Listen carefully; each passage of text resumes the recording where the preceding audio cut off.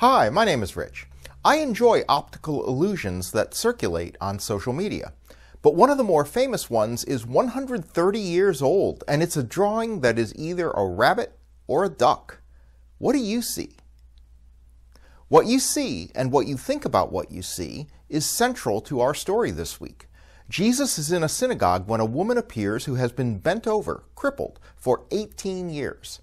Unlike many others, she doesn't ask to be healed, but Jesus notices her and heals her. The synagogue leader sees a violation of the Sabbath rules. She isn't dying after all, so he thinks she should come back some other day.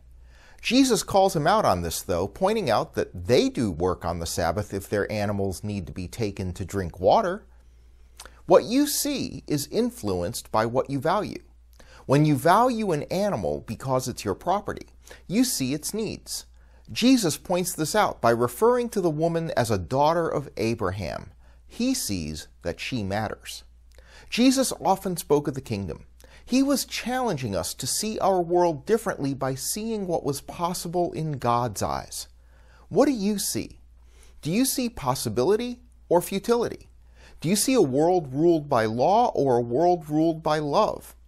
Open your mind to seeing like Jesus, and you'll find yourself reacting like Jesus. We'll see you on Sunday.